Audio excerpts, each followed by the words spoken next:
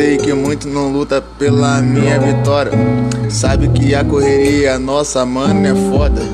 No começo eu fico pensando como é que esses moleques estourou, como eles eram. Nem imaginava andar com um jogador, deve ser foda. Geral curtindo essa música, falando caralho, moleque é foda.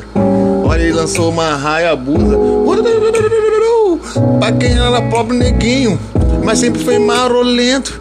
Agora eu tô sentindo que tá chegando o nosso momento. Julinho da Viola no seu desenvolvimento. Sabe que eu sou cria, lançar o beat, mano.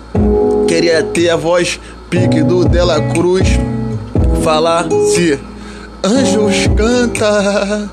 Eu sei, eu não sou tão bom assim, mas tudo bem, eu também não esperava isso de mim. Eu sei que a minha voz é feia, sou cria do Gouveia. Daqui nunca sai um jogador, moleque cria que semeia, muito menos um artista. Eu boto minha favela lá em cima, onde todo mundo me humilhou. Eu sei que um dia Deus vai me honrar. Sabe como é que é? Nós tá, é pra melhorar.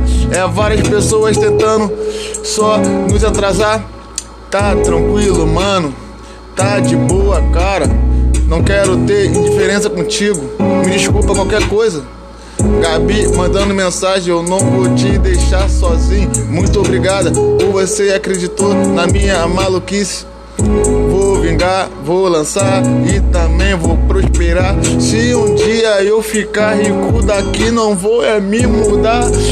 Agora choveu, só de raiva vou pedir um uísque por motoqueiro que falava mal de mim. Eu tá sustentando ele, sabe como é que é? Ajuda a crescer os seus amigos pra amanhã a sua glória vir aqui de pé. Imagine você acordar, mas chegar uma boa mensagem na tua casa.